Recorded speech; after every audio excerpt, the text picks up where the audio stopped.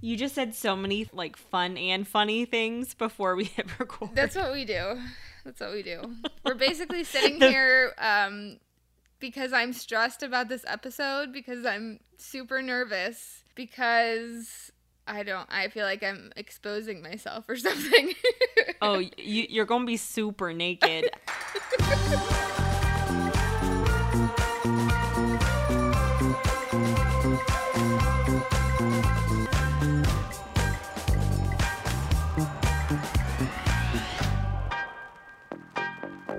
Welcome to What the Hell? It's good to see your face on FaceTime. It's good to see yours. If you're new here, we are a podcast hosted by two best friends in our 30s who had a super religious upbringing, specifically evangelical Christian, and we talked about that all last week about what that means. So we found each other in this amazing city we call home, which is Los Angeles. And although, woo-hoo! Yes, woo-woo for LA, what is closed down right now, but we still love you. Yeah. Even though we've left a lot of what we were taught behind, it still informs a lot of who we are and how we interact with the world today. So it comes up all the time, whether we want it to or not. It's kind of just a part of our DNA at this point. So you can catch up on some more of that if you head back to episodes 1 and 2. There's a little more of our background there. Yes, and if you're starting here and you want to start here and nobody's going to tell you what to do and you're not going back to episodes 1 and 2, we would at least say maybe go back to episode 24 last week. Mm-hmm. We laid the groundwork for what we're going to talk about today. And that groundwork is about what we were taught to believe growing up, specifically in terms of faith and religion. So what we're getting into this week has been kind of a long time coming. It's a meaty topic. Mm-hmm. And we're getting into not just what we were taught to believe, but what we no longer believe and why. Like the things in our paths that kind of sent us down a different fork in the road. You'll also notice this format is going to be a little bit different from prior episodes. Most are super conversational, and this one will be too, but we're really going to focus on Brittany's story this week and her faith journey. And next time we'll talk about mine. So it's just going to sound a little bit different, but just want to give you the rundown, the download before we get going. Oh, and I don't even know if we told you, I'm Tiffany. This voice is Tiffany. Yes, and I'm Brittany. And we're glad to have you here. So this is definitely something that's hard to talk about. Like, I love talking about this with my friends, but putting it out there is kind of like the last step of really exposing me stepping away from the church and what that's looked like over the years and how I got there. So bear with me if it feels like maybe I sound nervous or if whatever. I have no idea what this is going to sound like because we've never done this before. So totally. And what is your like main nervous behavior? Do you have like a thing you do that like you self-recognize? I mean, I could definitely tell it in my voice, but I'm trying to think if I have like an actual, like I fidget with my hands, but I feel like I do that even when I just talk. So I'm trying to think if there's, I don't know. You're my best friend. What do I do when I'm nervous? I will tell you. I will tell you what you do. Well, for me, I'll tell you, I yawn when I get nervous. Yes. So, like, before we even started recording tonight, I'm just over here openly yawning. I'm not tired at all. I actually have great energy. I had a late day cup of coffee. I had a midday nap. Nice. Like, I'm ready to go, but I nervously yawn. It's a funny, strange thing I do. I do it in important meetings with important people. Oh, really? Yes. Oh my God. The yawns I have stifled. No, Brittany. It's like that thing where your mouth gets long, but it stays closed. Like vertically long. Yeah. But for you, I think that the thing that you might do is you want to say it exactly right. So you're a start stopper. Oh yeah. I mean, I have a problem with that no matter what with this podcast because I'm married to a wonderful man who's very eloquent, and I am also friendship married to Tiffany, who is also super eloquent, and so I will speak my mind on things, but because this is being recorded, it's like, now it sounds like I'm speaking in tongues, but like, I can't get my words out, and so I'm like, let me try this way. Oh, no. oh, let me try it this way. No. You reroute. Yeah. I love it. I think it's great, though. I think it's like major conversational self-awareness is what that is to go like, no, I started saying it this way, but what I mean is this way. I think it's fantastic. Yeah. Well, sure, we'll go with that. So if you stop and I yawn, it's not because I'm bored. We're just like, oh, this is a really uncomfortable topic right now. But exactly. I'm like, oh my God, our dads are going to listen to this. I know. And what's can crazy, we say we love our dads? Yeah, we do love our dads. And what I will say is that, like, I feel like this could sound like so not a big deal to a lot of people and kind of going like, oh, woo, you're like exposing your like leaving Christian culture. But it's a big deal in our family because, as we've said a million times in this podcast, we grew up, like, our dads were pastors. Like, this was our life. So it was not just something where we were like, oh, whatever. We just stopped going to church at one point as a family. It's like, no, this is still actively my parents' profession. So yeah, vocation, everything, and belief system and all of that. And so it is a big deal. It's a big deal for us. Brittany, tell us everything.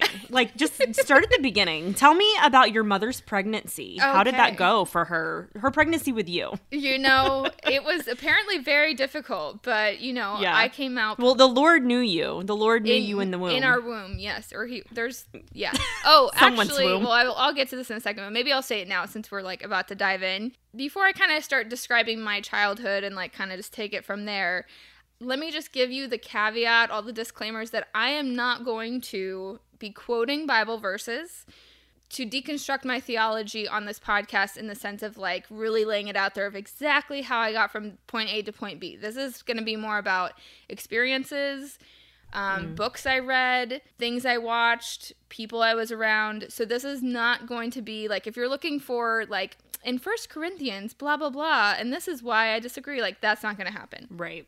This is going to be the story about like how I slowly became, and I'm going to use a word that people bumped up against in the first episode, but what I would say slowly became enlightened.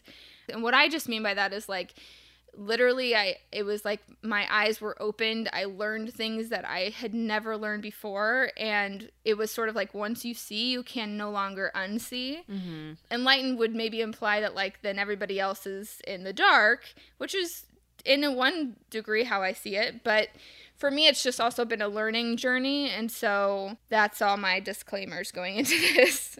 Yeah, so I feel like what you're saying is, I can't say this with a straight face. Say it. I feel like what you're trying to say is this is a story, you know, all about how I don't even know where your life going. Got flipped, turned upside down. I'm so sorry. This is the story. I'm so sorry, everyone. I'm not sorry at all. But you said that. You said this is a story, and I was like, well, all about how her life got flipped, turned upside down. Okay. But that's also accurate. And this is such a flip, man. Yes. With those things that you were taught to believe, Brittany. Yes. When this is such a hard question. Did you always believe what you were taught when you were taught it? I would say generally growing up, I yes, the straight answer would be yes. I was, as a refresher, like I'm the oldest of four. I was, always felt like I was having to set the example. I was the rule follower. I did good in school. I was a people pleaser. So like when it came to religion, I mean, I ate it all up. But I will say at the same time, I was always a very curious child. So like I always had this very like sciencey natured brain. And so I remember I can still see being like younger than Beckett, like 5 or 6 years old, and learning about how the world was created. And then this at that time would have been like we were made 6,000 years ago or however many years ago it would have been, sort of the creationist theory, and literally trying to process in my brain, but like if there's a universe and like just I'm just that kid that like I'm always questioning things in my brain, but outside I probably wasn't doing that yet. I accepted Jesus into my heart at age 5, and that happened at a Wednesday night service. You know what that means. Well, I'm not going to get into all of that. So listen to episode 24. But basically, accepted Jesus into my heart. We already did that. We, for until I was 8, I lived in the States, and so I went to That's before we moved to South Africa, and we, went to Sunday school and Wednesday night service and Sunday morning, Sunday night. Like, my dad was the pastor or a youth pastor. So it was just a part of our life. I don't really remember questioning much during that age, other than just having moments of, like, I can see standing in front of my mom and her, like, speaking in tongues. I can remember, like, looking up because she seemed so tall at the time to me.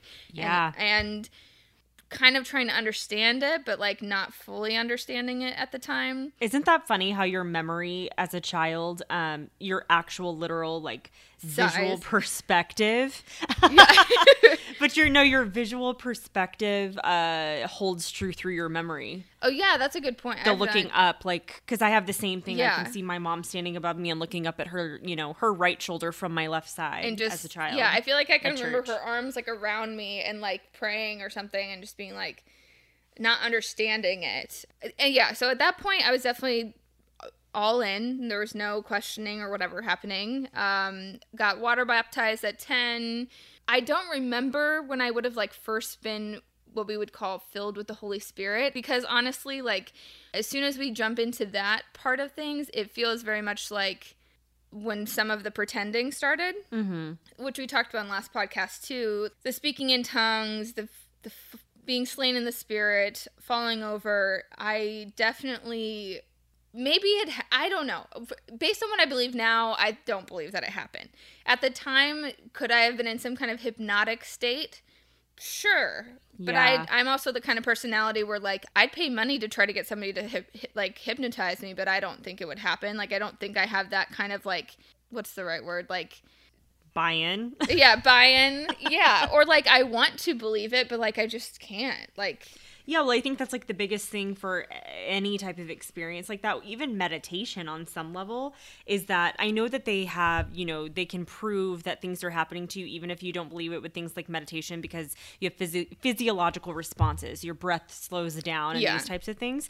But I think if you are not the type of person who in that moment wants to believe that this is real, that you, on the most visceral level, will not.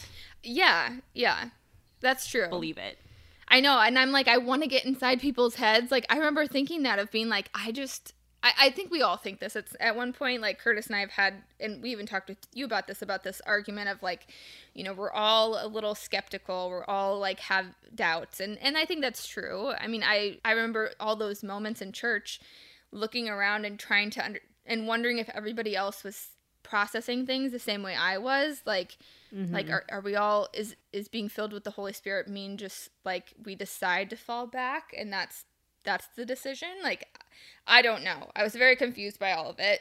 Yeah, it's like, what comes first? You decide that it's okay to fall back and then you do, or something makes you fall back and then you do? Yeah, exactly. So that whole part for me was confusing. I never felt comfortable with it. But at the same time, leading into, like, teenage years, I was, like, the worship leader. Like, at youth group, I was, like, involved in everything, you name it, I was involved with it. I helped run, like, a dance team and, like, ran the worship team and all this stuff. And so there was always the emotional side to it that I feel like is what really kept me pretty committed for a while, because I just loved that side of it. But, like, looking back, I don't know if this was, like, hormones. So, like, emotionally, I'm just very susceptible to being, I don't know, not influenced, but, like... But anybody would be. I mean, yes, I think on some level, sure. Like, I think hormones play into it, especially as you're coming of age and, like, your body is changing. There's so many, again, physiological things. Your brain is not done developing.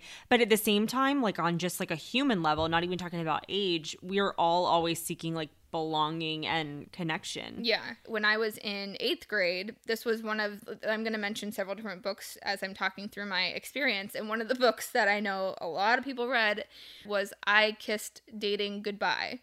And we read it in 8th grade. Before you were probably even dating. Yeah, I hadn't had a boyfriend yet. I mean, I think I had. You're like, I haven't kissed. No, I hadn't kissed. I haven't kissed and I haven't dated. Yeah. What is this book? You're like, why? Why are you doing this to me?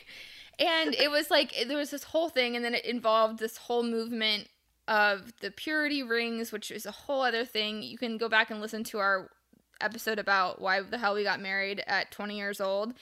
And there's a whole part of, you know, the purity ring and that commitment and that being its own thing. I'm not going to get into all of that right now because it's like, it's heavy. It's heavy. Deep. It's deep. It's basically committing your life, your sexuality to your future mate. And I so disagree with that at this point in my life.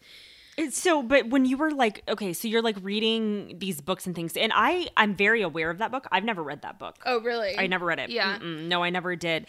But was it something that like you read of your own volition, or was it something that like your parents asked you to do or presented to, or like a youth pastor? It was because you were young to read that book. I was young, but it was so we had come back from South Africa for a year to raise money when I was in middle school, and it was at the time I was going to a Christian, like an Assemblies of God Christian school. It was a part of like our Bible, like we had normal like math, science, whatever, and then we had like Bible class, and so we read it as a book together in Bible class and would discuss it.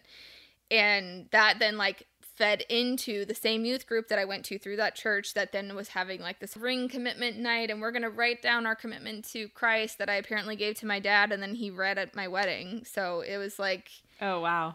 Oh yeah, it goes real deep. And I mean, the thing is, I did stay, I mean, it's not even a part of the story, but like I did stay committed to that because I was so afraid of doing anything else. But it was because of that reason.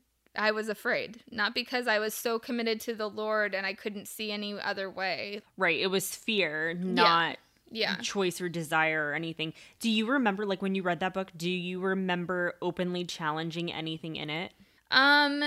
Or did you even feel that you challenged anything in it, whether it was open or not? Did you feel like, oh, this is like whack, or did you read it and you're like, oh no, this makes sense? I think at that point I was very much like, this mostly makes sense, but I think it helped that everybody around me was buying into it too, and I went to an Assemblies of God Christian school.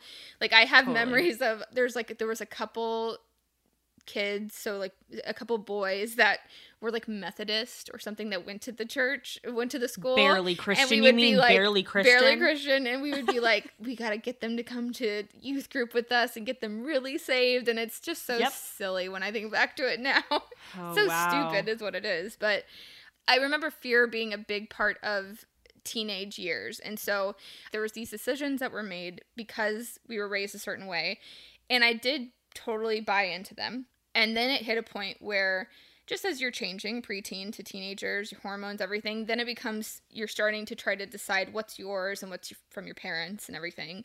And I think a lot of the stuff I struggled with started to become fear-based. And that's also because, you know, church talks a lot about sin and like everything's about your flaws and needing Jesus because of all these reasons. Right, you need a savior, not a friend. Yes. You know what I mean? Like we need someone to save us from our wicked selves. Yeah. So it just, I think my questioning, although I always had a very curious brain growing up, my true questioning started in high school for sure. And I had a very good friend, one of my best friends in South Africa, and he and I would talk a lot about this stuff. And I will say, when I say questioning, I think at the time I wasn't necessarily questioning the existence of God. It was just kind of like how we're going about all of this. Is this really the only way? You know, but then also questioning the existence of God. Like, what if this is all just like something we've all decided to do? And we would have conversations like that, but then also go lead worship on a Friday night. And it wasn't something, I didn't feel like we were pretending. It just felt like I'm definitely questioning things, but this is the only thing I know. I mean, my time spent in high school was literally like since we started this podcast, I've had friends reach out to me and be like, oh, this makes so much more sense now, because I was gung-ho about like inviting people to church and like, well, that's not true. I wasn't gung-ho about inviting people to church, but I would get invited to parties and that would always be my excuse. And I'd be like, well, if you want to come, you can. But I was never the gung-ho like person to invite people to church because that was just not You're my like, thing. you want to go to a real party? You should see my church on a Sunday morning. Yeah, exactly. Yesterday I was talking through this with Curtis, and he was like, he said, and Curtis was also a missionary kid, he described us as religious turduckens, as in like the turkey duck chicken, because being in South Africa, he was like, we were an American evangelical kid raised in like a mostly white sort of South African church. A lot of the churches we ended up going to somehow still had a lot of white people. But the school I went to was mostly black. But then we were also involved in the broader African culture while also being raised as missionary kids. So I think there's like many layers to that, but it was just a funny moment he mentioned yesterday, because it felt like not only were we dealing with Jesus and asking people to church and saving the souls for Africa, but it was also like dealing with culture shock and constantly not fitting into anywhere. Like when we were in South Africa, I was the American. And then when we came to America, I was the South African, or the weird, there was always a that's thing. so interesting. I've never thought about the fact that when you were in South Africa, she's the American girl. That was my identity. Totally. That's all people knew us as. So it was like, we're the American missionaries. I will also say, like, had I really wanted to question things like hardcore, I think I still would have stuck with most of it. Even if I thought it inside, I would have probably still done the motions outside, because I was so afraid of disappointing my parents, and clearly still am, because I'm struggling doing this podcast. But it was like... But you were also culturally doing what made sense, too. It's like you might care about your family and all this stuff, too, but it's like your entire culture is wrapped up in church and Christianity and all that too. So you're not, even if you take religion away, just culturally you're gonna do what you are assimilated into. Yeah, exactly. And there were versions, like I could spend hours talking about just like the differences between the South African church. Like there's similarities. It was still an Assemblies of God church and like community we were involved in, but I mean, there's all kinds of things there, like, to unpack. Like, I also went to a Catholic school most of the time. That was its own thing of trying to understand that, I truly thought that, like, at one point, that, like, Catholic people were going to hell because they weren't Assemblies of God, and they didn't have Jesus they didn't say the sinner's prayer.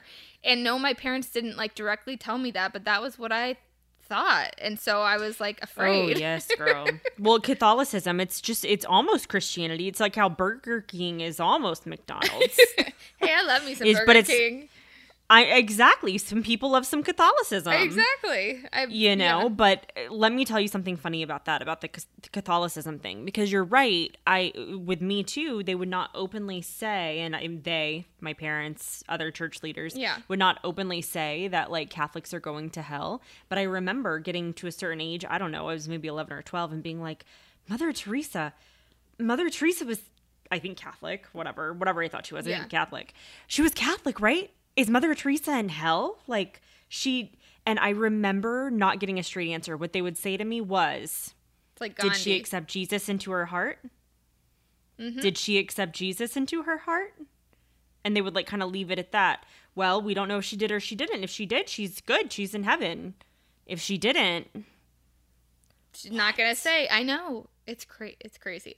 I also feel like I wasn't encouraged to question. I don't think that's something in our denomination that was a thing then. Maybe it's happening more now, and I don't know because I'm not a part of it now. But I think that the questions would always be answered with just like, you just believe, you have faith. Yeah, well, I mean, I remember being told things like, oh, you're being tested. It's the devil testing you. It's testing your faith. Jesus was tested by Satan, and, and that is a perfectly fine response, religious response. Yeah. Is to say, well, look, this happened to Jesus too. He doubted things. He doubted God, his own father. Yeah. Totally. So it's a really great negotiation tactic to not answer a question, but to ask a question with a question, which also coincidentally is something Jesus did a lot of the time. So I guess in that way, they're very Christ-like. Yeah. Yeah. So that was kind of like your time in high school. Yeah. And now, just coming of age like we all do, and it's time to go to college. Not to answer for you, but you went to a Christian college, and I want to hear all about that because I did not. But did you feel like you had to go to a Christian college, or like was there ever another option, or that was always going to be your path? I feel like I was encouraged to go to a Christian school for sure. But my dad also encouraged me, like, just financially wise, to think about like community college. But that's also like telling somebody who's been living in a foreign country to now move to a state, find an apartment, and figure out community college So that part also felt very scary, although much more affordable. So it felt like it was the decision that I was supposed to make. So, and not Like it was safe? like it was safe, and that they would feel comfortable knowing I was going to a school that had some rules and restrictions, and they were in alignment with how they, I was parented and taught. So I went to a Assemblies of God Christian university, started off at Evangel, and honestly, it was like being at youth group. Like, there was parts of it that I really liked. It was small enough where I felt like I was able to settle in and kind of just acclimate to the American culture. It was kind of shocking in some degrees for me. But then there was the whole religious side of it where, we had to take Bible classes. We had to go to chapel several times a week. And what was hard for me was that I also had to work the whole time in order to support myself. So I felt like I didn't get in as deep as I probably could have just like socially with people, which honestly, looking back, may have been the best decision ever, because it kind of kept me at arm's length a little bit from some of it. And it made me always kind of, I don't know, I was really starting to question, like, is this the only way to do things? And when I say the only way, like, I wasn't questioning the existence of God. It was just like, I've only ever known Assemblies of God. Is this really like the only way to do Christianity, or is this the best way? And the right way, because I think, like, when you really get deep down into, how we were raised, there's that underlying current, at least in my experience, where just like what we were hitting on with Catholicism, even within the evangelical church, there was an element of, but we're a little bit more right, and we're worried about them. Yes. We're worried about the rest of them. Always. We're worried about the Baptists. We're worried about the Methodists. Like, we think they're like, it's really personal. It's, are they on their walk, and are they saved in the way that we think you have to be saved? And what the hell does having a personal relationship with Jesus even mean? Like, I'm asking, God. like, what does that mean? Because I don't know. Up until this point, even so, I'm college age now. I always struggled with prayer just in general on my own. Like, if I wasn't at church being asked to pray, or like with family or something, like prayer wasn't happening on my own, rarely.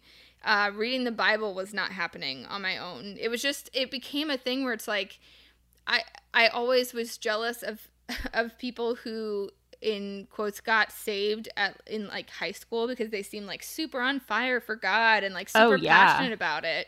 And I just didn't. I was just like, I can quote every sermon my dad has said. I've heard these stories 5,000 times. I don't care anymore. Like, it just feels like, what's the point, But I wasn't, my gosh, like, I can relate so much. Yeah, and I wasn't like, again, questioning leaving the faith. I was just over it. It was like, I'm just so tired of the same stuff over and over and over again. And that's what it felt like Evangel was. Oh, totally. And kids who, got saved as teenagers or young adults or whatever, it's like, oh, you actually may have gotten saved from something. It's like, I was born into this. I don't know what I'm supposed to be saved from. What I would have done? Am I being saved from what I would have done, and I need to repent of what I might have done? Yeah. If I was not a Christian. So I totally understand that, like, seeing those other kids and being like, why do they have some experience that I don't have? Yeah, because I never understood that, of this sort of like being on fire for Christ, because it felt like anybody that also grew up with me, like in the same way as me, I would secretly be questioning, are you just putting this on? But then I would also be like, maybe they really do feel that way, and something's wrong with me, because I just was really struggle with it. And by this point, back in high school, Curtis and I started dating, and I remember we would talk about this a little bit, but we were even joking about it yesterday. I remember being in high school and him talking about wanting to be a youth pastor, and I thought that was like the hottest thing in the world, because I was like, oh yeah, I want to marry a youth pastor. Brittany, I felt like I was called to. It's like the equivalent. Oh, yes. This is like the equivalent of, like, Pacey on Dawson's Creek, like hooking up with his like high school teacher. It's like the, teenage girl wants to marry a youth pastor. It's a fantasy. Yeah. Yeah. And It's so just such a immoral and funny thing. distasteful. I know. And they're just like, yeah, you felt called. Like, oh, that word. It's just like, ugh. So I would say that leaving Evangel, as I'm sure if you ask my parents or anybody else, would probably say that maybe triggered. That was like the big trigger, I think, for me. And we didn't leave because of God or Jesus or anything of the sort. It was purely financial, and also we got married. And so what that did for me, though, leaving Evangel at the time. You went for 2 years? I went to Evangel for 2 years and then left and went to Missouri State. And I was a physics major, and so I had a ton of science classes. And what started happening was I feel like some of this is going to sound so naive. It was like we were in a hedge maze, like our whole lives, where all you can see is just like the tallest, like, hedges all around you, and you just kind of keep like going and moving around and not really getting anywhere, trying to figure it out. And slowly, like, you were being lifted or you grew, and then you start to realize like this little maze is just a part of like a giant ass, I don't know, world, like a minuscule part of this huge world.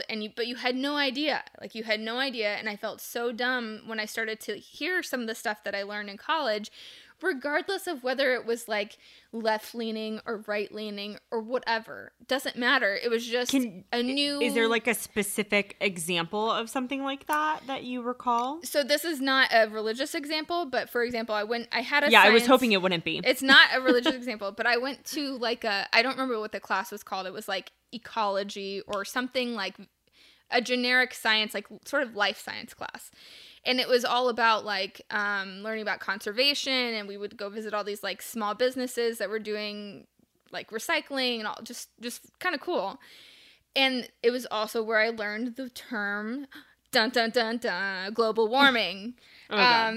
And I remember just finding it all so fascinating. And I wasn't like I had drank the Kool-Aid, even though my dad probably thought that's what happened. But I remember coming home. We had just gotten married. We came home for Christmas. And I was telling my dad like all about what I had been learning. And my dad and I will get into debates. And I'm sure from his perspective, I seemed like a 20-year-old, like, I don't know, maybe being brainwashed college kid, or just like, you know, buying into whatever the latest thing is that I've read. But it was just like, when I'm talking about being enlightened, it was more just like I was such a student. Like, I just would sap up all the stuff that I could learn, and I was blown away at how naive I felt of not understanding the bigger world that was out there, because everything had always been taught in the context of like, you know, a Catholic school or a South African history or an Assemblies of God school, and not understanding like what was out there. Yeah. Well, I mean, Brittany, so when we were growing up, at least, again, let me speak my experience. I don't want to put things on you, but I was taught that it's young Earth, that the world is only a few thousand years old. And if global warming is a thing, it almost doesn't really matter because Jesus is coming back in our lifetime. Yeah. Oh, totally. So whether or not, so the way that I was kind of taught, and this is, again, not just my parents, this is the Christian school I went to as a child. These are the churches I was around. These are the youth conferences I would go to, the books I was reading, you know, the CDs I was consuming, things like that. You know, if we are going to be taken away soon anyway, a conversation about something like global warming is moot. It doesn't matter. So it was kind of that thing of why, you know, we're not teaching you these things because it just does not matter. Yeah. During those classes, and I took so many, so because it was physics, I had all these like, you know, astronomy and like just stuff that I can't even put into words now because it was just like too many levels of math and things to remember. But where you start talking about like different universes and just like realizing the extent and the hugeness of the world, and then starting to read about, you know, thinking about the creation story. And I think at some point in there, I just like stopped believing in creationism. I was like, this doesn't make any sense. I don't even need proof. Like, it just doesn't make sense from the science that I'm learning. You went straight there? You went straight there because I skipped it. I went from well, that's not true. I had an in between is what I mean. I had a stepping stone, which was that I went through a stage of believing that possibly God created the earth with age. Oh, no, I never believed that. That was I didn't believe it either, but it was a stepping stone of me being okay with it. That makes sense. I think but honestly, even the young earth thing, if I really go back to even high school, like I think I was always thinking like, do we actually believe this? Like, this doesn't make sense to me, because I'm also learning about dinosaurs and stuff like that. And I'm like, do we really think, I mean, I guess if you really do believe in a God that does miracles and things like that, that he could create a world with age. But Yeah. the logical side of my brain from college until currently always ended up winning. It feels like just pure science. Like, that's what I would keep running into, a science issue, or then a pure social people issue that I'm like, I just can't. Like, I can't continue down this path that I was raised in. Mm-hmm. And at the time, like, Curtis, he was always a few steps ahead of me in terms of starting to, what I would say, I guess, like, slowly stepping away from our faith or religion. I struggled for a long time with where he was at, because he would be like questioning all these things and I wasn't quite there yet. Like, I was ready to let go of pieces of it, but then not others. So when we were at Evangel and then Missouri State, this was all, I should have said this in the beginning, but this was all in Springfield, Missouri, which is like the Bible Belt. It is literally where the headquarters of the Assemblies of God lives. And even during that time, we always went to church. During that time, we probably tried like 6 different churches, and we kept trying a church and being like, I don't like this. Something always didn't sit right. Like, we'd go to one very big church and it was like women weren't allowed to be in leadership there, and I was like, well, this is fucked up. And then it was like we'd go somewhere else, and then it was like all we do is speak in tongues, and all we do is talk about healing, and all we do is fall over, and I was like, this is too intense for me. So we kept like, again, all within the Assemblies of God, but then we tried a couple non-denominational. Oh man, we never found a church that we liked. So didn't non-denominational, at least when I was a kid, it became much more common as I got older, but when I was a kid, non-denominational was just like worse than like they can't like commit atheist. to anything. Exactly. Oh man, that's tough. You were hitting on something here that, you know, when you were young and married, Curtis was a couple steps ahead of you. And I can totally relate to that because I was young and married at the same time and in a Christian relationship at the time. Like, I guess the question is, do you feel like he ushered you in to thinking in these ways, or that it was... If that means we can put all the blame on him, then yes, he ushered me right in. It is all the fault, man is... Curtis. He's supposed to be the head of the household, and he just walked you right out of the house of God. Yes, that's what happened. That's definitely what happened. Yeah. But I am curious, because you guys debate a lot. Like, that's one of my... some of my happiest memories in life are sitting around in debates with you and Curtis and, like, whoever else, and, like, one of you just being like, well, if you're going to say that, I'm just going to play devil's advocate. And it could be either of you. Yeah, we one do or that. the other of you. You both do. And so my curiosity, I guess, is because you are not somebody to blindly accept things. No. So I guess my question is, did you push back on him, or do you feel like he would bring things up and you started thinking about it, or you were thinking about it and then he also brought it up? Probably all of the above, but I definitely noticed he was moving away from things before me, and it made me nervous because, like, the rule follower in me just was like, nope, we gotta just keep pushing forward. But, like, Curtis was, like, my inner voice, but he was actually doing it in real life, and I was like, but I'm not ready to commit to that yet. I can't say those things out loud unless it's us two, you know? I think I was ready for this years and years and years ago, but I was too afraid of disappointing people. And then I turned 34 and I just didn't give a fuck anymore. So that's what's happened. And here we are. The whole universe decided it didn't give any this year either, Brittany, so you're not alone. I mean, I want to say, and Curtis, you can correct me later if I'm wrong about this, but I feel like he's the one that introduced me to the Zeitgeist movie, which... if you hear that word and then you're like, oh my God, so she's going down this way. I'm not going to get into a whole thing about this, but what I will say about this movie, and if you're not familiar, it's basically this documentary is what I would call it. And it's a very much about, there's a lot of conspiracy theories in this sort of like series of documentaries that are done.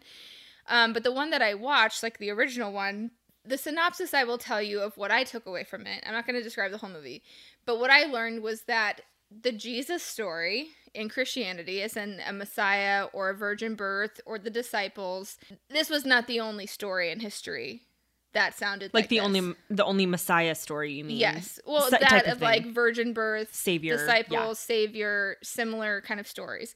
And I am not saying that this made me go like, oh, well, forget Jesus. It was one of those, like, if I'm making markers that were significant to me, that was definitely one of them, because it felt like another aha moment of, what the hell? How have I never heard any of this before in my life? And I can answer that question. It's because I've only ever heard the history of what was in the Bible. I didn't even understand how the Bible was created until college. That is one thing I will give Evangel, is like, in all of my upbringing and as a Christian kid, a pastor's kid, maybe they taught this and I just was like doodling in my journal that week, but I don't have it in my memory of learning about the Council of Nicaea and like them deciding on all the Bible books and then realizing that there's all these books that got left out. Like, I was learning this stuff in Brittany. College, and I was like, I learned that in my "What?" mid-20s. Yeah, Yes. and just going like, wait, hold the phone. Like, you, like, who said hold the phone? Has anybody said that in 10 years? I think whatever. I'm going to just go past that. Wow, but- you are super 34. hold the phone. Who even holds a phone? I know. What? We don't, yeah. Anyways. It was just this, so that movie, I remember I'm pretty sure Curtis exposed me to that.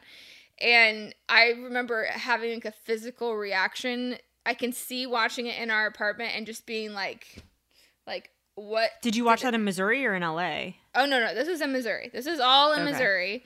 Okay, so this is even before I knew you. Oh, yeah. This was all, and this was the thing, is like, I felt like there was these little seeds being planted of just kind of like making me want to understand more about what I was taught to believe. So another thing that was significant at the time was a book called Velvet Elvis by Rob Bell. And it was the first book that made me feel validated about questioning things. It's a really simple book. It's like super easy read. But it was like, essentially, not only is it okay to question your beliefs, but it's also like pivotal. It's a pivotal point in building your faith. Like, if you can't question, then like, it's like the whole, your house is built on sand kind of thing. And I had never heard anybody talk about questioning in that way before, in such a simple, easy to digest way. Mm-hmm. And that was definitely another, like, if we keep, like, little peg or a little door that was open that kept pushing me a little bit further. So that was another significant moment for me. In our belief system in the Assemblies of God and how we have chosen to interpret the Bible, which is typically in a very literal sense, there's the issue of homosexuality. This is like a topic that I bumped up against pretty early on, like in college, and trying to understand, like, I was very uncomfortable with it because we were taught that it's wrong. We're taught that it's only a man and a woman that are supposed to be married and be together. And I think my first, I hate even using the word exposure, but it is like the right word, to just life outside of the Assemblies of God was just literally going and working a job that didn't have to do with ministry. And that happened in college. And so I started working at a coffee shop and worked all kinds of different jobs, which seemed so simple. But the more and more I was around people that were not like me, even within the Bible Belt of Springfield, Missouri, I started to question this idea of like, well, if God is love and like all these different things, like, why is it so wrong? Even though inside I was still struggling with it because it had been like hammered into me that it was wrong. Mm-hmm. But I can tell you from watching youth group sessions where people are being prayed over and trying to like essentially cast it out of them. I witnessed, there was people who were sent away because of it. There was all kinds of things that happened in South Africa. I don't even know what it would have been like here, but there was just things that like started to just not sit well with me. And those are the things that like, I'm not going to sit here and debate over Bible verses, because I think there's just, at some point I decided to not take the Bible as this inerrant, infallible book and see it as a historical document that is, I still think is like a holy book, but it was written by men. And I think that that's started to make me question a lot of what I had been taught. What does holy mean to you? That's a good question. I don't know. I feel like there's sort of a reverence about it, is maybe the word I would use. I think that's fair. And so maybe I would say a reverent book as opposed to holy, but I think, well, you know what? I feel I just got to like throw this out there that I 100% just asked that question because Curtis would have.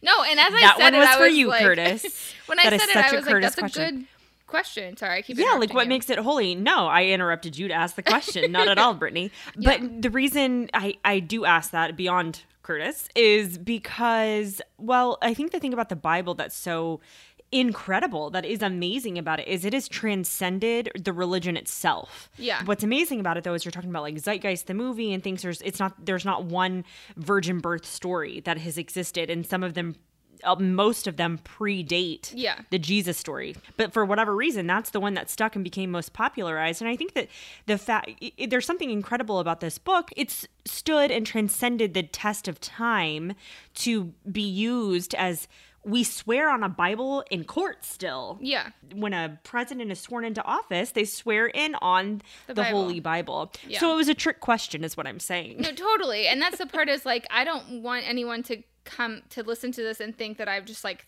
thrown the baby out with the bathwater when it comes to the Bible. But I definitely don't look at it the way that I was taught to look at it. You know, a Bible was written in multiple languages and written for, I don't even know if it was hundreds of types of people. It was not just this straightforward book. And I think that we were taught to believe that we were supposed to interpret it literally. But let's just like ignore a bunch of Deuteronomy, because like that doesn't apply anymore. But like, all this other stuff does. And I think there was things like that I remember being like, wait, but it says in Deuteronomy that like if you're on your period, you're like cast out of the city, or like all these different crazy things, and we don't believe that. But yet like the homosexuality stuff, oh no, that stays true, you know? And yeah, that's super stuck. So like with the homosexuality conversation, like one of the things that I consumed or watched was a documentary called For the Bible Tells Me So. And that was like the first time that I'd ever seen scripture laid out in a way that was different than I had ever seen it, you know, growing up. Because it was like there's different, why can I not say the word? Interpretations. Is it? Yeah, interpretations. Yeah. It's like when you look at how it was interpreted from a different language and then we're interpreting it in our English language, things are lost in translation. You know, we were raised to believe it was a literal translation, and I don't believe that at all anymore. And so, and also I don't think the Bible is infallible. So I'm just like, I'm okay with accepting the fact that the Bible is an amazing document that was written. I think it's got a ton of amazing things in it, but I don't think that we're not supposed to consider culture just in the same way that like you consider culture when you look at Deuteronomy and going like, well, that was for that time. And it's like, well, why do we not use that when it comes to our time now? But it's because it's an uncomfortable conversation for an evangelical Christian that believes in Adam and Eve. Yeah, exactly. And I'm having a moment of like bad childhood memories that I will not get into. But, you know, we were taught to believe a lot of the time that you're only a true Christian if you believe this and you believe it this way. Okay, so when I first moved to LA, there's that big church, which we mentioned on another episode, in Hollywood. It's a Methodist church. And from the day I moved here, they are gay affirming. And they don't even need to be anymore because it's so normal. It's so normalized. Yeah. But when I first moved here, this big Methodist church, massive, had this huge gay flag, LGBTQ flag plus, out front. And I thought to myself at the time, and I'm not even ashamed of it anymore because it was part of getting me to where I am now, but I saw it at the time and thought, they're not like fully Christian. Yeah. Oh, totally. Like they're a little Christian, they're not fully Christian, and they're all going to hell. But like, cool, they're on the right track. Yeah. Or it's and like, not even they're because a little bit on the like of the world side as opposed to the Christian side. Like pulling on your neck, you know, collar here. And not even because I was not yet gay affirming, which I was not, but not because I didn't want to be. I didn't know how to be yet. Totally. And I didn't know the reasons why everything I had been taught was so wrong until I watched the same documentary. Yeah. No, same. Homosexuality, that issue, and I don't even say issue, that topic, that human topic was just something that continued to be an issue that we had to work through over the next, what I would say is a decade of living in LA, and working through different pieces of this. And I feel like it's a topic that seems to like really, I would say segregate, I feel like it's a better word, differentiate maybe, but people it caused divisions. Yes, this causes divisions for sure. And I think like we can see eye to eye on so many things in Christianity, and then like that was always the hot topic that was like, oh, but really, so you do think it's okay? And it's like the unspoken thing. So we can love them, we can't accept them. Yeah, love the sinner, hate the sin, or whatever. And I later realized that I feel like that was such a cop-out thing to say. Going back through my timeline, so we moved to LA, and immediately, like, number one priority was finding a church, as we've talked about before. And what drew us to this church was, well, number one, we had one person we knew that went there, and it kind of checked all the boxes. Like, we were looking for that, like, diverse community that was, like, helping other people, like, super active in the community, and we wanted somewhere we could get involved and, like, meet people, the connect groups, all that kind of stuff. It was a moment in time where I feel like we kind of stepped back into recommitting to this, like, okay, we're in this church, and, like, commit to the connect groups, and kind of, like, abandoned the questioning for a little bit. Not completely abandoned, but, like, kind of put it to the side. It felt like it was more important to just, like, make friends. Although, like, the active conversation of where we were spiritually was kind of put to the wayside, I think other things were starting to open up our eyes just living in LA, like going to a church, and this sounds so stupid to even say, but it's like people just dressed differently. It was like people were more open. It wasn't like, oh my God, she's wearing like a tank top at church. It was just like things I was used to from Springfield that was super... Yeah, well, you came from a culture where they made you wear pantyhose, and if you didn't, you were in trouble. Exactly. So it was very refreshing. As we haven't ever told the story, but like, you know, one of the first times that Curtis and I, and then at the time, Tiffany and her ex-husband, hung out, where we were taking you home from church, or what was the situation where we were stopping to get lunch? You were taking us home, but we were going to stop and get lunch together. Oh, yes. At Mel's Diner. Yes. So we were like, we were in the car, and I'm sure Tiffany could tell the story better, but it was like, basically... I've already thought about it twice during this podcast. Like came out, or okay, why don't you just tell the story? Because I feel like you're better at it. I love that, like, we're reading each other's minds right now, and if I tell the wrong story, it's going to be so embarrassing. No, but I feel Brittany like and Curtis, you know where we're going. Yeah, so we had, like, connected, and it had been pretty recent. Like, it had been, like, less than a month. Yeah. And we were like, let's go to church, the same service. And this is a massive church where you have, like, multiple services. So we're like, yeah, we'll go to the same one. And it's definitely the late service because I like to sleep in. So we met for the late service, and I feel like you must have picked us up to take us if we were driving home together. I feel like that must have happened, yeah. So we drove down, and we're driving home, and we're going to Mel's Diner for lunch, right? And you turned around in the car. Are we telling the same story? Okay. Yeah. So Brittany turns around in the car and she goes, do you guys drink? And I remember squeezing his arm and going, what do we say? Because yes, we definitely drink, but what do we say? And the way you said it, because the word drink, and I'll tell you why. Let me tell you why. The word drink is so sinful. Yeah. That is such a sinner's word. Like, you drink, y'all drink. Yeah. Like, it's such like an alcohol, I don't know. It's an alcoholic word. And I just remember just being like, oh my God, maybe it's because they're South African. They just can say things like that us Americans cannot. No, it's just because I'm Brittany Betzer McConnell. You're just so open. And that I just am like, I just have a question. Yes. Yeah, you just have a question. And you were also pregnant at the time. Oh, yes. So I didn't know. I was like, I don't know how to say this. And then thankfully, like, you asked the question and you saved the day because you were like, so we found this place. It's called the Hungry Cat. Oh, yeah. And they make the best cocktails ever. And they make this Greyhound, and it's fresh grapefruit juice and fresh vodka. I'm like, I didn't know vodka couldn't be fresh, but fresh everything. And you're telling me, and I was like, oh my God. So we went to Mel's, and I feel like did we get I feel like we got like an alcoholic I milkshake think or we something did. after I think church we on a did. Sunday. Yeah, I think we did. But it's so funny because it wasn't until like this story was being told to another person that like I have a memory of asking that question and it just being like, oh yeah, I just asked. And then I remember you telling the part of like in your position because I wasn't thinking, I just asked. That's just me.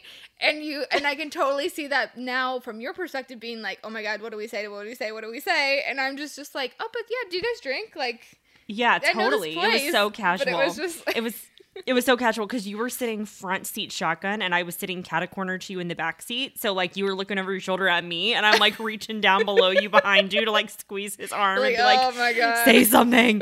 But yeah, and it was so refreshing though because, and I don't know exactly where you were going with the story, but it was so refreshing because it was this thing of being like, oh, like we can be Christians and like 20 years old. Yeah, and 23 like, years old. Alcohol, and that was my own. I could do a whole episode about like getting over the burden or the shame of drinking, but that's its own thing because that definitely came along with my upbringing and how it was like wrong. But whatever, I don't need to get to all of that.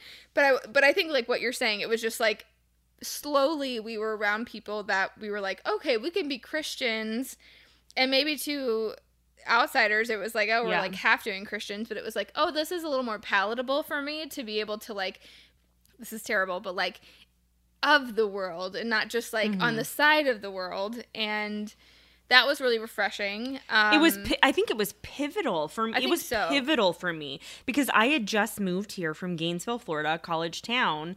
But the friends that I had there was one person I knew, two people who would like have a margarita or a glass of wine, and only one of them would only ever have wine. That's all she would touch, period. Yeah. And then the other friend was like whatever. She was like what I would call normal.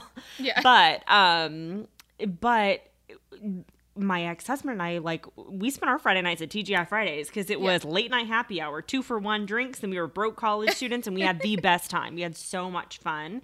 And then meeting you guys, and it was just like this thing of like, I felt like when I met you guys and like being in LA in general, it was this thing of like, I can stop hiding. Yeah. Oh, I totally agree and feel that. And I don't mean sinning. I'm not like that's the thing. No, it was just like, oh, I was hiding this like severe sin. No, no, I totally feel that. It definitely was the same. But then I think one of the biggest things for me in all of this, honestly, was reading another Rob Bell book, which was This guy. Yes, and this was a very highly polarizing book. And it was called Love Wins. What's funny is when I was talking about this to Curtis, like, I have a very specific thing that came out of that book, but then I kind of forgot about what the whole rest of the book was about. I mean, my takeaway from that book was questioning the existence of hell. It was the most compelling argument against hell as, like, people who had just always kind of blindly accepted the idea of it existing. And it was really what I struggled with even growing up was like, if God is this God of love, like, would he really send people to hell, like eternal damnation? Like, why would he not give everybody a chance and like all this kind of stuff? So it was really a turning point for me, and where things started to unravel because this idea, and I didn't read it and was just like, oh, done, I don't believe in hell. But it was like, again, planting this idea of like, let's take that away. Let's just say there's no hell, or that we don't need hell. Then it starts to unravel a lot of the sort of evangelical part of my upbringing. Not so much like the existence of God or Jesus, but just like what the point of what I was taught to believe was, which was like evangelizing to people to make sure they don't go to hell. Like, that was the point. And I think if we removed that, then it made me question, like, well, then what was the point? Mm-hmm. So that for me was pretty pivotal in my walking away from religion. In your walk with Jesus. Yeah, walk from Jesus. Yeah. And I think so Oasis kind of led, so that whole time there, again, I wouldn't change anything because that's where I met my best friend and closest friends.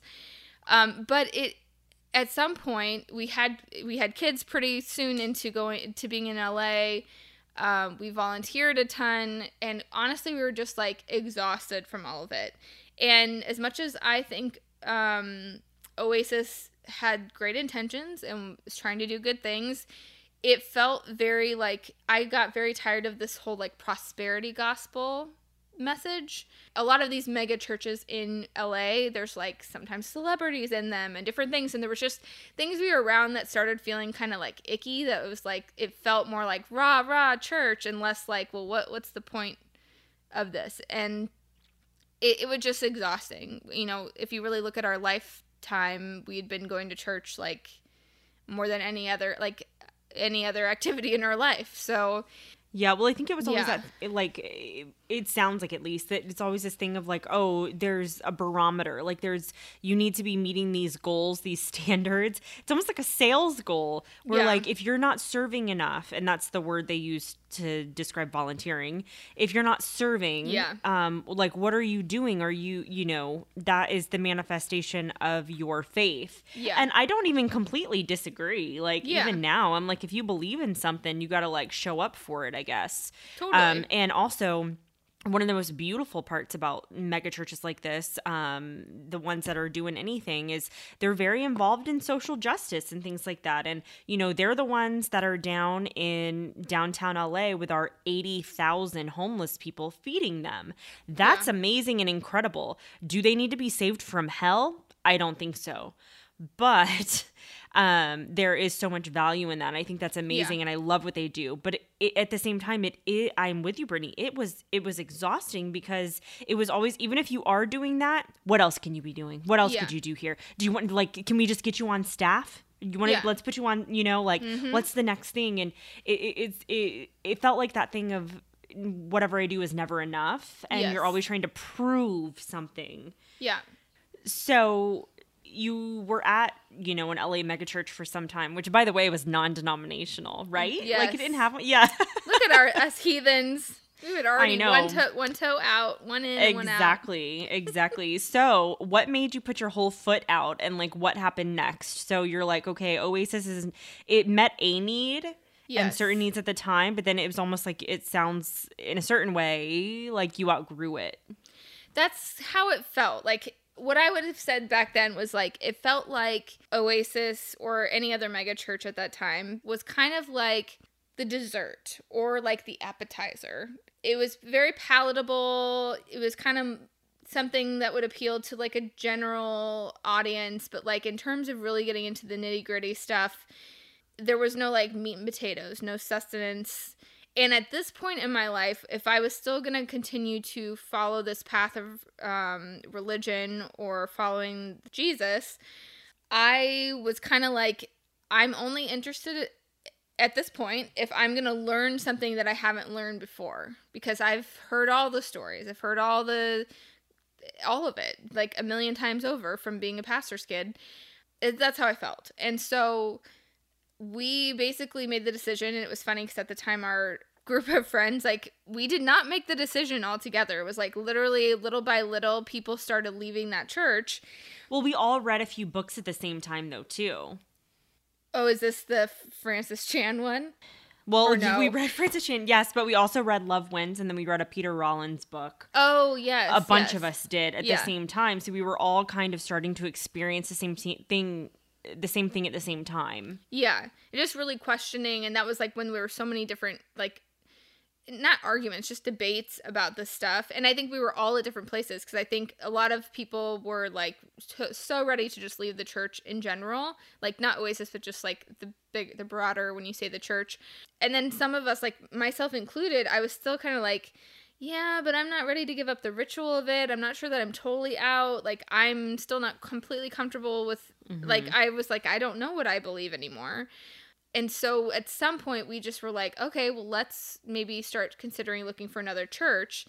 And Peter Rollins, who is a philosopher that's written several books, that was also very pivotal to our kind of changing our story, our religion deconstruction story. Exodus. Yeah, our Exodus. He actually was giving kind of like a talk at a local church. And if you know anything about Peter Rollins, he also is somebody who could be probably pretty polarizing to some. And when we realized that a church was hosting him, that also says a lot about the church and like what they're open to and what the kind of conversations they may be having at the church. So that the church that hosted him was called Central Avenue, which is in Glendale. It's a little church, but it was the place that we eventually found to be our church home for like several years after Oasis. The pastor likes to joke that it's kind of like a church of recovering fundamentalists. It's kind of like AA for all of us people leaving the evangelical world and really trying to like kind of deconstruct your faith and understand it in a new way, or just completely take it apart. And the more that I listened to the pastor there, who was amazing, and it was like exactly what we needed at that time in our lives.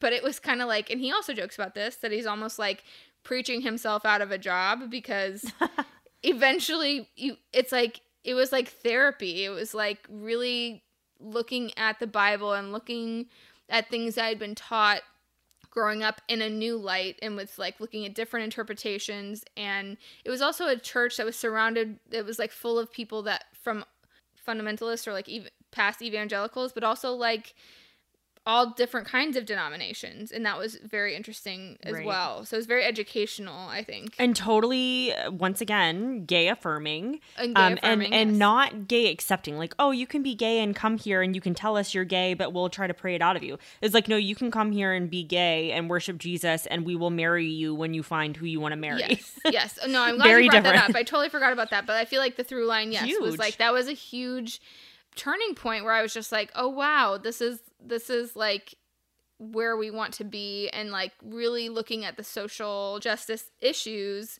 in our world and community, and actually like trying to do something about them, and not just talking about it or being uncomfortable to talk about it. Yeah, and I love what you said. And just challenging things. And I love what you said about the pastor saying, like trying to work himself out of a job, because it's like, if you're like any type of coach or trainer, that's what you do, is you give people the tools to not need you anymore. Yeah. And well done, pastor. Well done, pastor. Because I haven't been, I think the last time I went was Easter of 2017. But before that, the last time I went was one of the last services where you led worship. Oh, really? Yeah. Yeah, and I cried. While. Like, we locked eyes and I cried, and I was like, I gotta get the hell out of here. Yeah. Yeah. But that was a pivotal time. It's like one little thing at a time, and some people would call that a slippery slope, and I would call it, that enlightenment. I don't know, grace. Like, what did you say? Enlightenment. Yeah. I prefer the word grace. It's very Christian, the word grace is. Yeah. Yeah. And I think during that time, just to give perspective of where we were in life, like just family-wise, like our kids at that time would have been like 3 and 5, and life just felt really busy. Like it was, just practically speaking, we were hitting a point where we were like questioning what we believed, continuing to go to church because like we liked the experience. We liked seeing our friends there. It was definitely a ritual, and we were used to doing it every week. And we definitely were like questioning if this is something we should let go of, because honestly, with two parents working full time and the kids in daycare, our weekends were the only time to spend time together. And it really made me start to question, like, what is the point of this? Is this where we should be spending our time? Because for me, that was not the most important thing. Well, it's like, if you fully believe, like if you're just in it fully believe, do you need that ritual to continue fully believing and practicing your faith? No. Yeah. And if you do not believe anymore, are you just wasting your time at a place where you don't even believe what they're teaching anyway? So I guess what I'm saying is church is pointless. Well, that's the part. I'm just kidding, but like and that's the part I think that it continued to lead us down that path of ultimately leaving church. So after Central, we made a very crazy decision last minute to decide to leave LA, and we moved to Kansas City for 2 years. Just no big deal. That was a thing. I saw my therapist about it. I saw my therapist, guys. Yeah, it was a big moment in our life, and I don't regret it. Yeah, I don't regret it for you either. Yeah, just because now you own a home. And that is exactly what I say too. That's the reason why. And I got you back. Yeah, and I came back. But in that move, though, I think the final nail in the coffin when it comes to like going to church was when we moved to Kansas City. We were kind of like, look, if we move, it was partly laziness and also just, I think, really coming to terms with where we were. It was like, listen, we're not going to find a church like Central Avenue. Like, if we're going to go to church, it's going to have to be like Central Avenue. That was like the stipulation. If we're going to continue a kind of ritual thing that we go on Sundays for like learning to be good humans, for the kids to be around some sort of like religious format, we need that kind of thing. And we were kind of unwilling to look that hard because we weren't very convinced that you would find that in Kansas City, Missouri. And so we basically just kind of like initially put it on hold, and then that turned into just kind of making the decision of like, we're not going to go to church anymore. It felt very much like what I was comfortable with, where it was just slowly like, we just won't go for a few weeks. Maybe we'll go try something. And then all of a sudden 2 years later, we haven't been to church one time. So that kind of for me was like the end of going to church. And that took a while for me to feel comfortable with not going to church anymore. And again, through saying not going to church, I was still wrestling through like what I really believed. Did I believe in God? Did I believe Jesus was the Son of God? What did I even believe? And I came to a point of being comfortable with not knowing. And that's kind of where I've lived for a long time. I don't really believe in hell.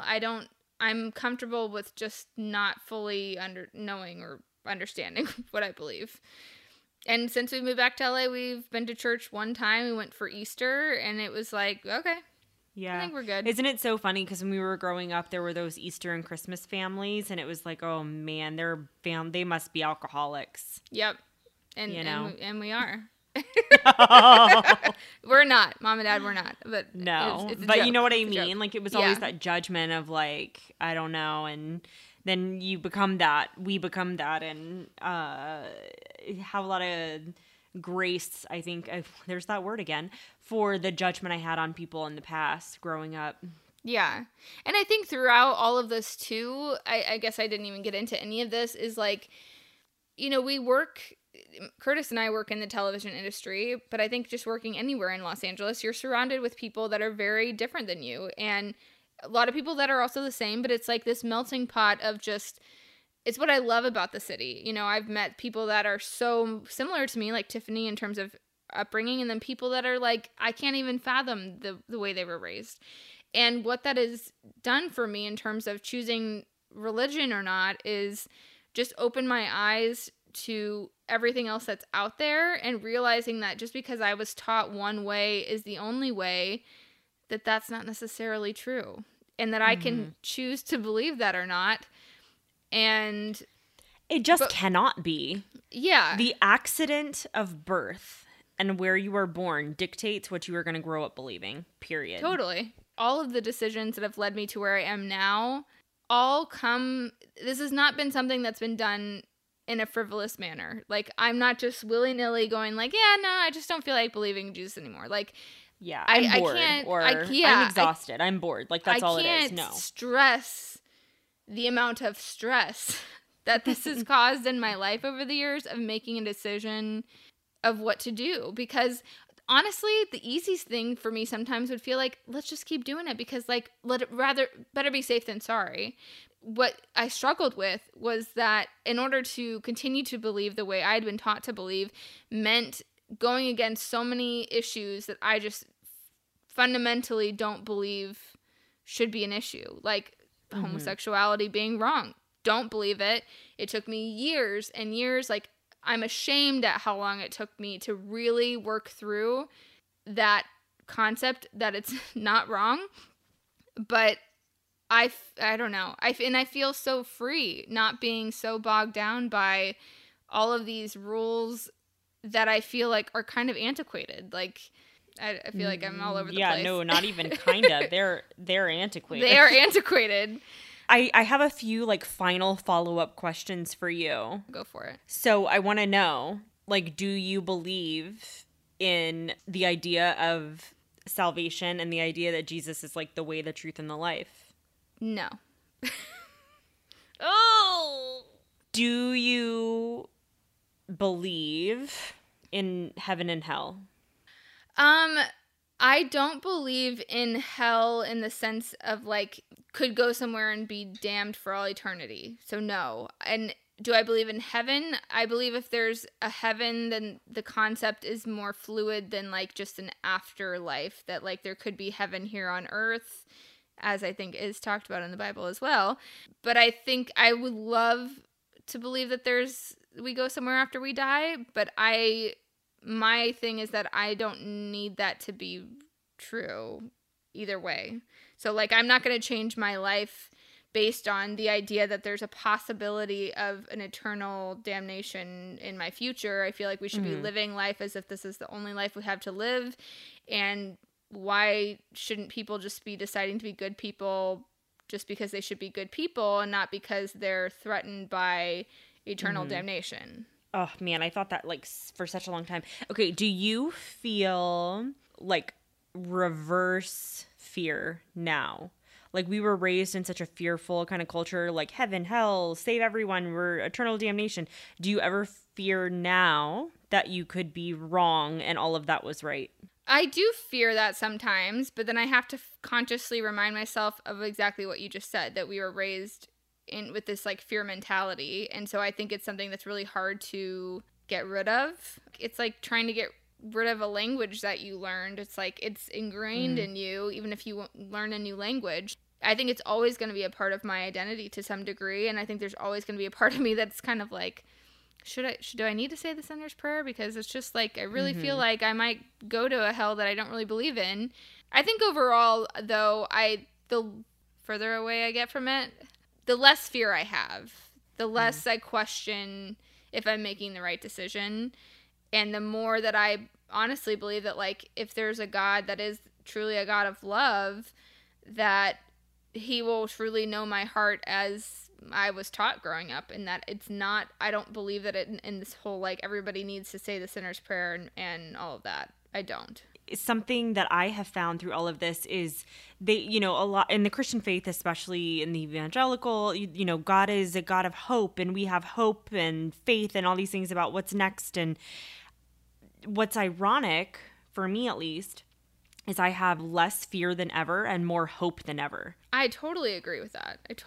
I have more hope than ever that, like, I don't know what comes after this life, but, like, what I hope for it. Because before it's like, I'm not spending my time hoping that this person who never said the sinner's prayer, who's my best friend in 6th grade, is going to hell. Like, that's fear. That's scary. Yeah. And now I feel more hope than ever that there is grace, and I don't know what's next. I don't know if there is anything at all, but, like, I don't have the fear of that unknown. I just have a lot of hopes and, like, dreams for it, I guess. Yeah, no, I totally agree with that. And I feel like, I think it probably seems crazy to somebody to think that, like, the idea of Jesus just being a person as opposed to him being divine is, like, such a crazy concept. But I've reached a point in my life where, like, it sounds maybe so, like, not callous, but just sort of, like, definitely sacrilegious, whatever you're going to definitely say. Sacrilegious. I don't need him to be divine in order to think he was an amazing prophet and person, and that his teachings were ones that I think are very valid and important. Just like I think Gandhi was a great person, but, like, the point of it is, I just don't need Jesus to be the Son of God, because I don't need the Bible to be the sole proprietor of truth. But it feels very, very flippant to kind of say things like this. Why do we need these very, like, binary concepts of good and evil? And kind of what we were just talking about with heaven and hell, like, why do you need a divine being or the threat of eternal damnation or the promise of eternal reward and all of these doctrines to help you understand that you need to, like, love your neighbor as yourself or care for those in need? If you really are a good, like, a truly good person doing all the things without the incentive of heaven, like, isn't that really what we should be striving for? Totally. That's, like, the most altruistic of them all. Yeah. Is the person who does it with no no reward, no reason, no incentive. Yeah. Totally.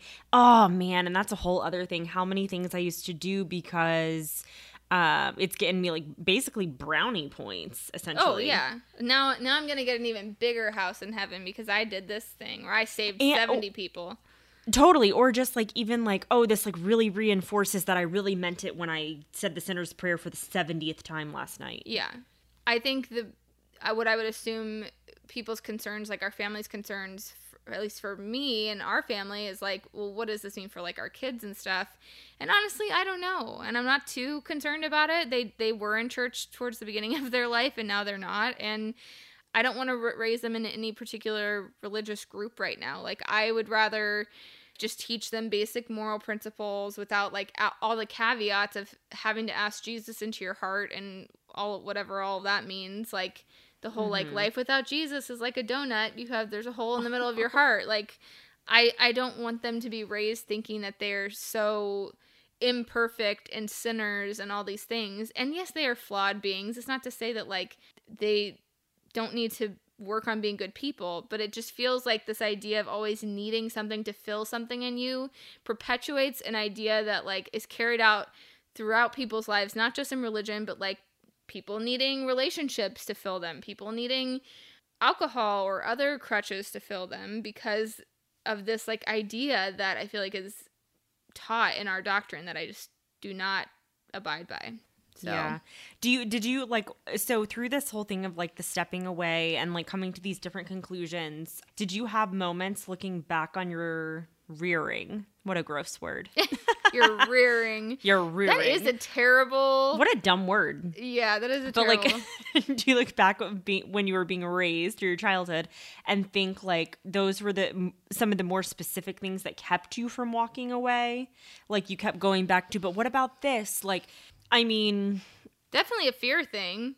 It was always fear. Like, did you see miracles and things that, like, you were like, but no, this did happen. I saw somebody. That's what Curtis brought up. Yeah, I saw this happen to somebody, so I know that it must be real. I feel like I did see some things in South Africa that now, though I can't specifically say if what I saw was like something more like hypnotic. Oh, I feel like I'm going to get judged so hard by what I'm saying. But like, I don't recall specific healings that couldn't have been something that's like explainable. Yeah, kind of. But I don't know. Like maybe my parents would be like, "No, you were right there when like somebody was blind and now they can see." But like I think I used to think that I saw more than I did because I would like really wanted to believe that I did. Yeah. I think what I was hanging on to more than anything was just the fear of like, well, what if I am wrong and I walk away and there is a hell, but I'm also not going to continue to live my life in fear of something that I really don't believe in. And like the freedom that has come with not worrying about that all the time and getting to learn about other religions and other things that people were raised in, I can't go back now. You can't unsee what you have seen, and that's kind of how I feel now. You know what they say? What? Once you backslide, you can't front slide. Because that's how, like, directions and gravity and stuff works. That's how it works. Okay, I have one final question for you. I think it's the final question I have for you. Go for it. Do you identify as a Christian? No. And that's hard to say because I feel like based on the idea that Christian means you believe that Jesus is the Son of God, and yeah, is that what we're establishing as a Christian, essentially?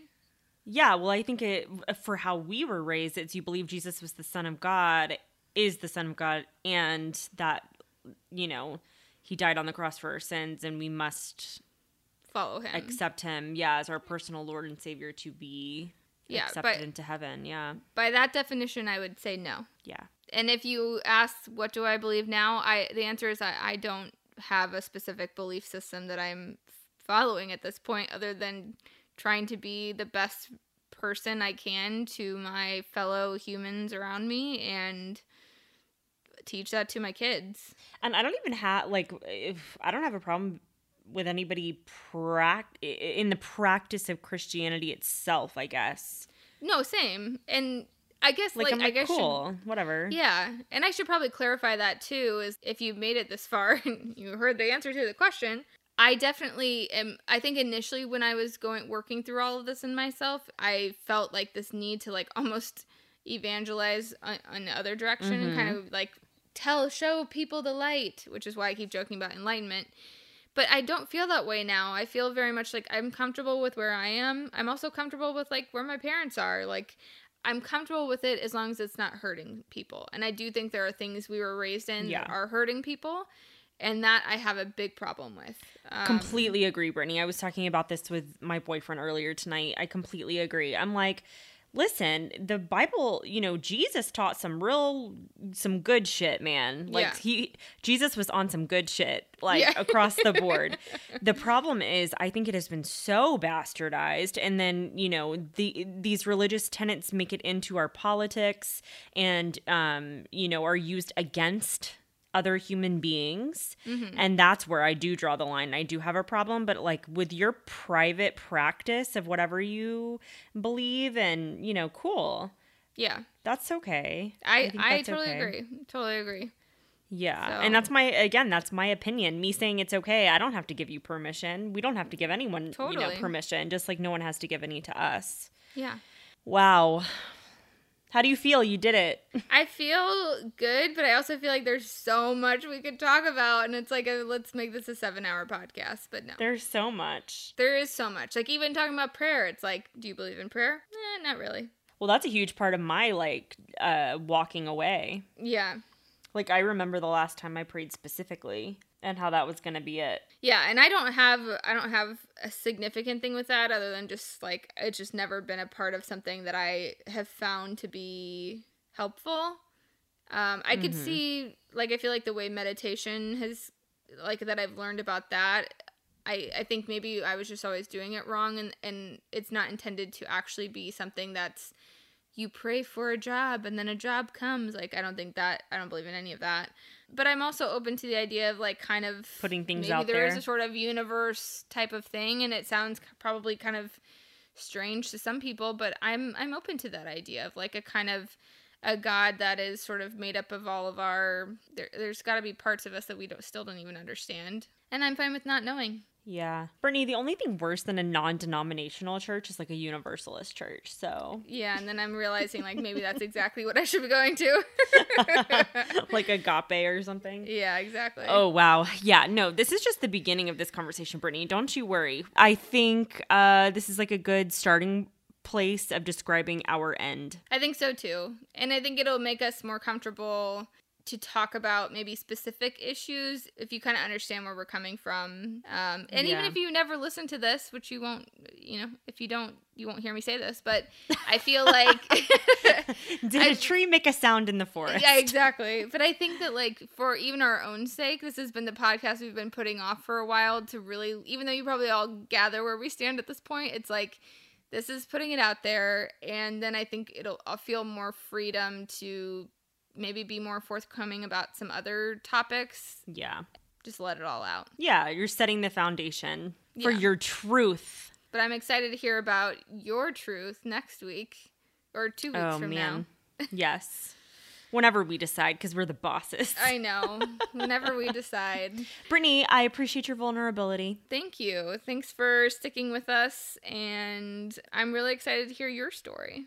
So thanks. Stay tuned in a few weeks for the big tell-all of Tiffany Morgan. Oh man, it's just depressing and like it's like gonna be cause for concern for a lot of people I know. Hey, as will yours. Is this not what this podcast has been? Is just one big cry for help? Yeah, you know? I guess so. What if that's? Oh my gosh. Yes. Okay. Thank you for your vulnerability. I am Tiffany. And I'm Brittany. We'll see you soon. Bye.